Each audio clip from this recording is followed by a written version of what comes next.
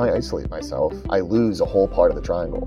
I can work my recovery and I can do the service work, but if I'm not being with fellows, then I'm missing a whole side. So all three are very important. It's a hard balancing act sometimes, but it's an important one. I try to stick with. And in some ways I'm the same person I was when I walked in, but in so many ways I'm completely different for the better.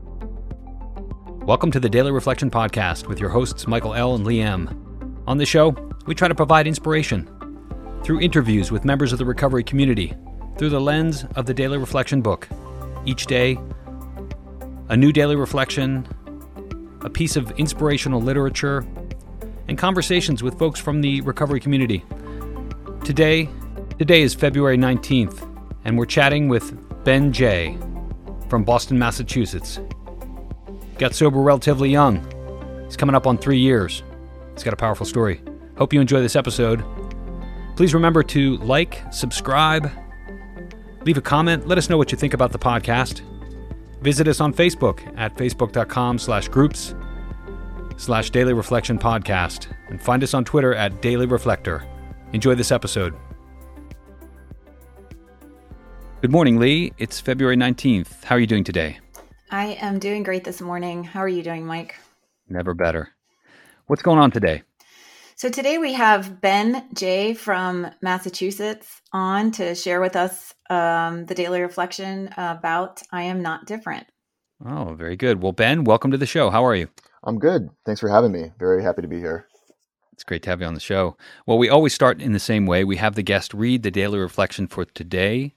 Would you help us out and get started? Absolutely. So February 19th, I'm not different.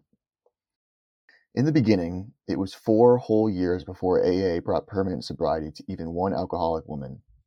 Like the high bottoms, the woman said they were different. The skid rower said he was different.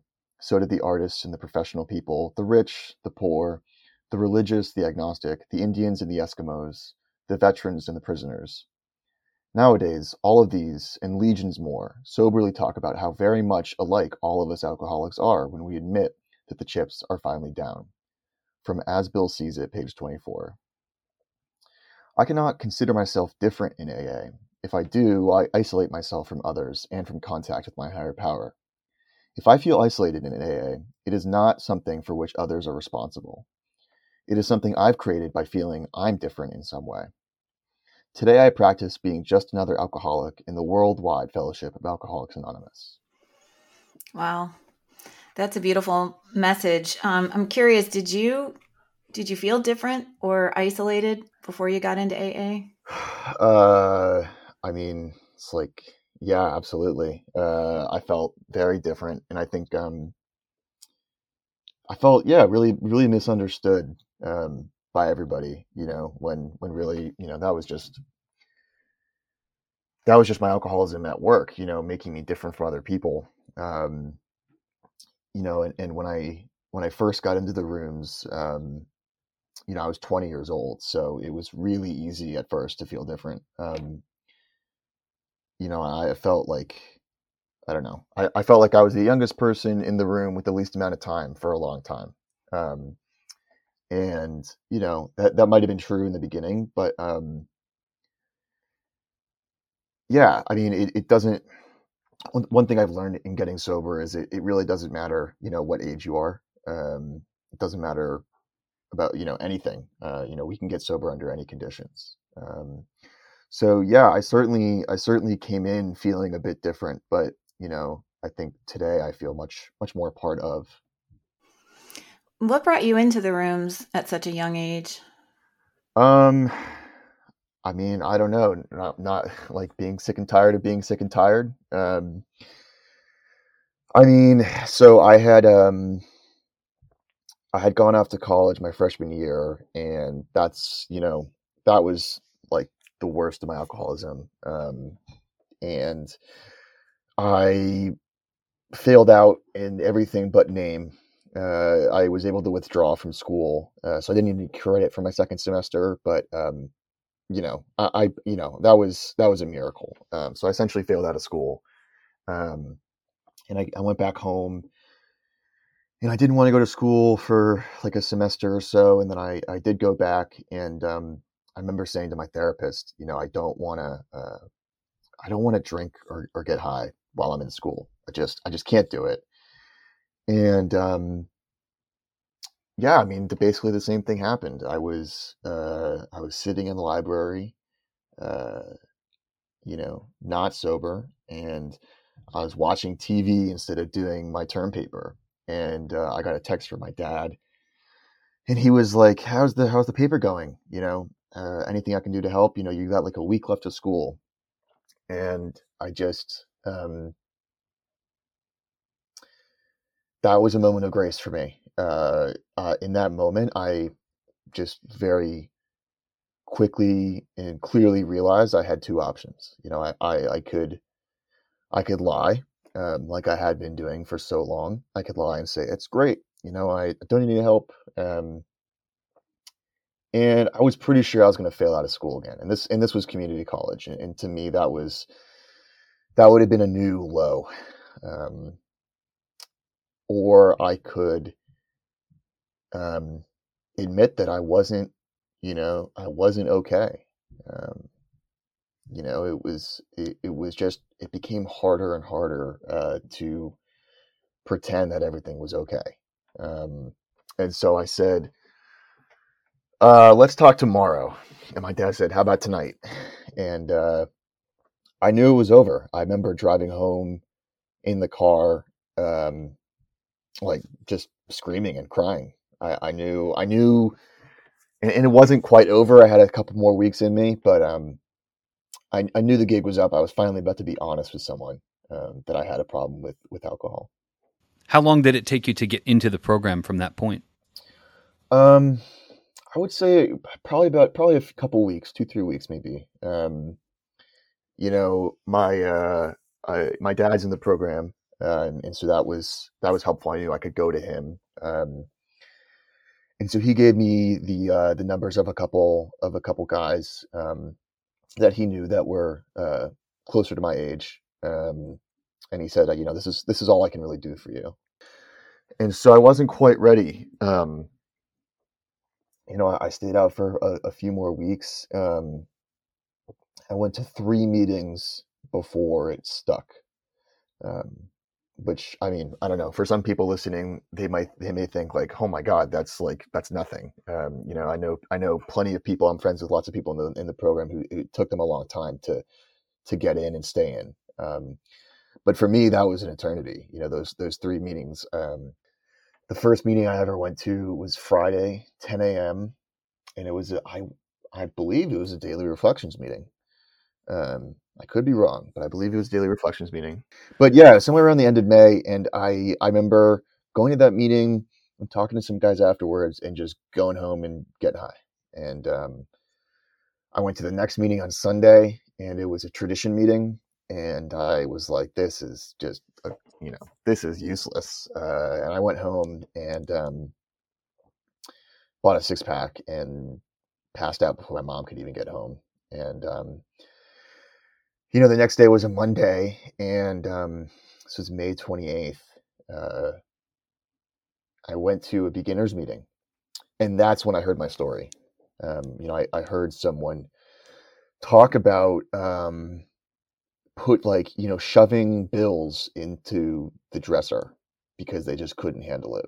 And I was 20, so I wasn't really handling bills. I'm still not really handling bills quite yet, but you replaced bills with the word homework, and it was the exact same thing. So that's going back to kind of the spirit of the reflection today, which is identify, don't compare. At least that's what I take from it. I was able to identify, and I'm lucky that I had some previous exposure to Alcoholics Anonymous, so I knew that was a thing. I knew you should try to try to identify, not compare. And so I did. I identified with the story. And I broke down and crying. I'm it finally, that was when I conceded to my innermost self that I was truly an alcoholic, and I could not do anything on my own.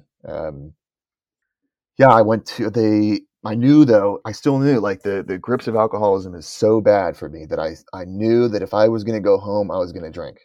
And so they asked me if I'd come to the business meeting because it just so happened to be the last Monday of the month. And I did not want to go to that business meeting, but I knew deep down in the depths of my soul that if I didn't go, I was going to go home and drink. And so I went, and I drank that day. So they asked me what my sobriety date was, and I was like, I don't have one. So my sobriety date is May 29th, 2018, because that was the first full day sober I had. I woke up that night was really difficult, but I woke up that next day on a Tuesday and I stayed sober and I went to another meeting and I asked someone to be my sponsor. And so that's when I consider, my sobriety journey to begin. This month of daily reflections is about the second step, essentially. And so you've beautifully described what it was like coming into the rooms. At what point do you feel like you felt the hope that something was going to restore you to some sort of sanity? It's a great question. I think before I worked step two, I really struggled actually with step two. I overanalyzed and I intellectualized, a higher power, which I do not recommend because I still don't understand, what God is. I've kind of given up. But it's funny that you ask, when did I feel hope? Because I remember struggling with the second step and my sponsor saying, you know what, like, he was kind of like leaving me to work it out myself. And he's like, Ben, this is just the hope step. That's it. You just have to have hope. And I think I felt that hope really quickly. I remember I started going to meetings every day. I mean, I just dove in. I got a sponsor. We didn't start working the steps right away, which, was probably in some ways good for me. I needed to prove to myself and to my sponsor that I was serious about this. But I was, and it's just, I still get it. It's a little bit different on Zoom. I still get it when I walk into a meeting though. I still get that feeling of relief, that I sought for so long and I was trying to get from drugs and alcohol. And so that's the hope that I get. I walk into a meeting and it's like a physiological reaction. Like, like I just, something feels wiped away inside me. The worry of today, the fear of tomorrow, the regret of the past, like it all just goes away. Because like I'm home. This is where I belong. I belong in Alcoholics Anonymous. I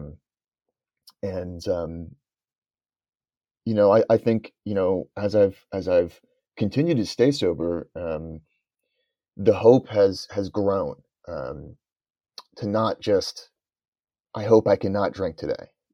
That was in the beginning, that was like, I just hope I can make it today. And that was good. That was what I needed then. But, today I have hope for all sorts of growth in my life. Spiritual and otherwise. I feel like I've reclaimed who I was. I was really not myself for a while. I mean, that's the reality of what drinking does to me, is it makes me a different person. So yeah, I mean, I think the hope came flooding in once I conceded to myself, once I really became all into the program, that's when the hope started coming. I'm curious about where you're at in step 12 and what part the program plays in your life today. Yeah. I mean, so I was told that any step that has a 1, you can do. So 1, 10, 11, 12, you can always do those. So, in my program, I'm doing my 9-step amends right now, but, the 12 step, I believe, whether I knew it or not, I've been doing since the day I walked in. And anybody who comes in is doing 12 step work. So service is really important. I will stress that. And it's not just that I went to the business meeting that got me sober. It's the fact that they told me to come back the week after and set up the meeting. And I say this almost every time I share at a meeting, is that I was so broken that if I didn't show up the next week with a week sober and set up the meeting, like I didn't know what I was going to do with myself. I just would have been a black hole of shame and remorse and guilt and hatred of myself. So that was a big motivating factor. It was like, I got to show up next Monday with a week sober. Don't know how I'm going to do that, but yeah. And so I've been doing service ever since. I haven't really gotten into the service below the group level. That's something I'm definitely interested in. I think, I've been sober in Amherst, Massachusetts, and also in Boston. So I've moved, and, I'm considering moving. I'm graduating in May. And so I'm considering moving again. And so each time I've been in a place where I'm like, I'm really interested in starting that level of service work, I'm about to move. So I'm like, I really don't know if I'm ready for that. But I also, know that that's okay. Like I'm currently chairing one of my home groups for the next few months. I just finished up a term chairing my other home group for a couple months. I go to every business meeting. One thing I miss, I don't know if anybody can identify with this, but I miss making coffee. I miss making coffee so badly. I was the coffee maker at one of my home groups back in Amherst for, several months. And I remember, it's funny, I remember the first time I ever made coffee, I was stressing out. I was like, oh my God, I don't know how much coffee to put in. This is a big pot, and it's funny. And the guy who I was making the coffee with, he's like, Ben, no matter how much coffee grounds you put in, there's going to be somebody in the meeting who thinks it's too weak. And there's also going to be somebody in the meeting who thinks it's too strong. So just make the coffee. And, that was a big moment for me. I'm, as an alcoholic, I'm so caught up in what others think of me. I'm so like, that is my self-worth when I'm not working a spiritual program. My self-worth is completely wrapped up in what you think of me. And so I'm free of a lot of that today. But I miss making coffee. I cannot wait to get back to that service position. And it's funny, even before the pandemic, I guess the meetings that I go to here in Boston in the Back Bay area, they don't make coffee. So that was a big blow to me. But, jokes aside, service is, I cannot stress how important that is. It makes me feel a part of, I'm always volunteering, new guys for service positions at my home group. I just got someone we have newcomer liaisons in Boston meetings, which is was a new concept for me. But, so there's a guy with like 8 months who I talk to on a pretty regular basis, who I got to be the newcomer liaison. And then, outside of the group, I mean, how does the 12th step work in my life? I make a lot of calls, I'll be honest, this past week hasn't been great. I can cop to that. Got to get back on the beam, but I think that's like one of the biggest parts of my program is I make a lot of calls to newcomers, to my sponsor, to other people, other men I trust in the program. That phone is the joke is, I'm sure you both heard it, it's a 500-pound gorilla, when you first pick it up. And it's true. It's really hard to call people. It was really hard, but my first sponsor really nailed that into me. He said, every meeting you go to, I want you to get at least one new number. And then like a month into sobriety, he's like, I want you to call one person a day. And that was hard. And then like a week later, he's like, all right, 3 people a day. And I was like, oh my God. And I don't think I was successful at that, but just the practice of calling people, it's just miraculous. It's what a phone call can do to my day. So yeah, getting them and giving them.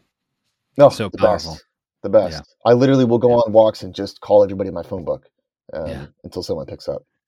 And I'm guaranteed at least once a week, maybe even more, that I'm going to get somebody on the other line that says something like, "Oh my God, I can't believe you just called me right now." You know, one of those. Yeah. There are no coincidences, right? No. So I try to stay in contact with a lot of people. And another way that like I really didn't get at first, but I think I've understood more as time has gone on about the 12 step is it's just showing up to meetings, and being a regular. Um, when I first started coming to AA, I saw the same people at the same meetings every week. Um, and I didn't know it then, but that was really comforting. Because it's like, it's proof that it's not just me who's coming every week. There's a meeting going on. And so, in the life of Zoom, I try very hard to never have my camera off. Because I think it's really important that people know that I'm here and that I go to the same meetings every week and I have a routine and that I'm here and that I'm available to talk. So that's one way I've like, adapted. You can't really turn your video off in real life. But on Zoom, it does kind of irk me a little bit. I see people who are regulars at, the in-person meetings that I used to go to, and I don't see them with their camera on. And it's I think it's really important for newcomers to see the same people at every meeting. So that's what I try to do now. Then it sounds like, through the thread of this discussion, it's been the people in the program that have sort of infused how it's going to work or how it works into you. You said when you come into the rooms, you just feel better. The shame goes away, the hope comes back, the gratitude seeps in. And it feels to me that over time that has morphed into this person that I'm looking at right now in front of me, who's full of just the desire to be of service, which is a complete change from the person that walked into the rooms. Yeah, absolutely. It's just amazing to see that transformation just in a 20-minute story. It's incredible how much it really works. It does. It works if you work it, and the fellowship is a huge part of it. I mean, that's what I get out of this story, is like, or the reflection today is that, when I isolate myself, I lose a whole part of the triangle. I can work my recovery and I can do the service work, but if I'm not, being with fellows, then I'm missing a whole side. So like all three are very important. It's a hard balancing act sometimes, but like it's an important one that I try to stick with. And yeah, in some ways I'm the same person I was when I walked in, but in so many ways I'm completely different, if for the better. So, if I'm doing my math correctly, you're about to, God willing, and the creek don't rise, you're about to turn 3 years sober. That's right. Yeah. The end of May. So knock on wood and everything. But yeah, that's good. That's kind of unbelievable. I don't know how that happened. So what would you tell a newcomer? You're not that far away from your first day. No, I'm not. What would I tell a newcomer? Well, first I'd listen. I don't want to presume that I have the answers for anybody. So first, and that's what someone did for me, is someone asked me, how you doing? And I was like, I'm okay, not great. They're like, no. How are you doing? And that was the first time I ever cried in Alcoholics Anonymous, because someone actually really cared. So that's what I try to do first, is listen. But what would I tell a newcomer? You don't have to drink again. Simple as that. That was honestly, that was what my first sponsor said to me that prompted me to ask him to be my sponsor. I hear a lot in the rooms, and this is also valid. Like, you never have to drink again, and it sounds very much the same, but to me, hearing you don't have to drink again was different, because it didn't include the amount of time I had to stay sober. It didn't freak me out about I have to be sober the rest of my life. So, if you're new and you're struggling and you think Alcoholics Anonymous might be the place for you, just know that you don't have to drink again. You don't have to, feel the way that you're feeling. I certainly don't feel the way that I felt when I came in. I haven't felt that way in a long time. And when that feeling does come back in moderation, like, I have tools to deal with it. I think it's important to tell newcomers that, life isn't going to magically get better. That's not what this program is about, but you will guaranteed be able to handle life much better. Slowly but surely, life on life's terms becomes manageable. This has been a great discussion. I want to thank you for taking time to chat with us, but also to carry the message. And I'm sure you've got a lot of people you're going to help in your life if you stay sober. Well, thanks so much for having me. I was really looking forward to this, and it was great to just talk about AA. I mean, I'm like an AA nerd, I guess. I love it. All right, thanks, Ben. Thanks so much to Ben for stopping by, sharing his experience, strength, and hope. Thanks to you for listening.